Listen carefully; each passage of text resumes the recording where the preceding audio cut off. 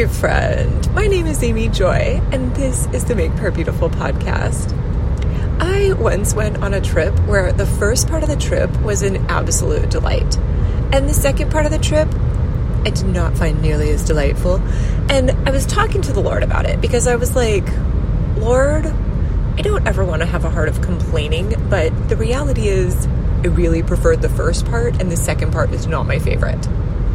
And we had such a beautiful conversation then around the idea of favorites.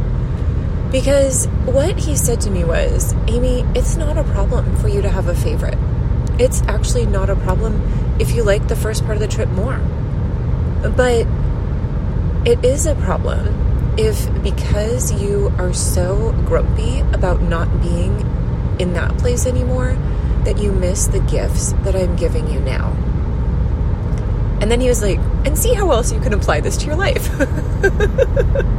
So I was thinking about it more then. I mean, it was really gracious of him to say, that's totally fine if a few days ago you liked more than you like today, but I'm still giving you gifts today. And it was totally true.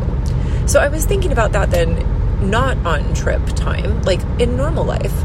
There are actually days that I prefer over other days. And it's lovely to say, that's actually just being honest. That's not being complaining or unkind. It's just being honest. And there are, in my life, and I'm assuming in yours as well, I don't think that this is going to out me as like a uniquely awful human being, but there are people that I genuinely resonate with on a deep level. And some of them have been long-term friends, and some of them are people that I've just met on a, very occasional basis. But you think, oh, you're my people. And then there are, or how do I want to put this? But just because not every person I come in contact with is someone that I resonate with on a deep level and think, oh, you are just part of my people, that doesn't mean that the people I meet are less beautiful in God's sight, or that kind of my favorites are the only ones that have any value, right? Like, obviously that's ridiculous. And so I loved this perspective of kind of the mix of saying, I can be honest about what I'm actually feeling. I don't need to hide it or pretend like, even though I'm secretly disappointed, I'm disappointing God by not expressing complete appreciation for everything in the whole world. And yet, I can also acknowledge that the Lord puts gifts in every person, that he puts unique facets of his beauty in all of us.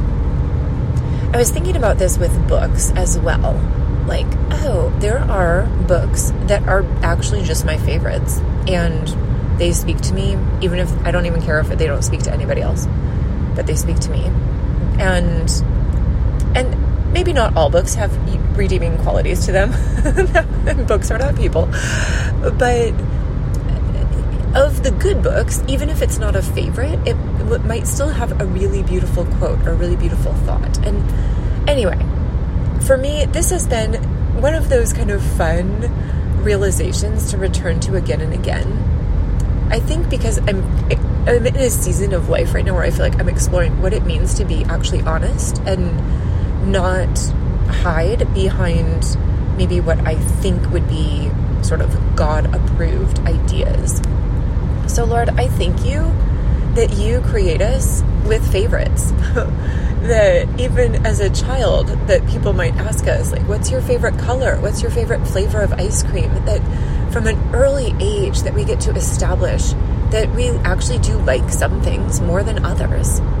So Lord, I thank you for that. And I ask, Lord, that in the midst of a world of favorites and I don't know if I would want to say not favorites, but the things that we love with our whole hearts and the things that we still love but are maybe not quite our favorites, that we would be able to steward well all of the gifts that you have given us. Thank you, Jesus. We give you praise. Amen.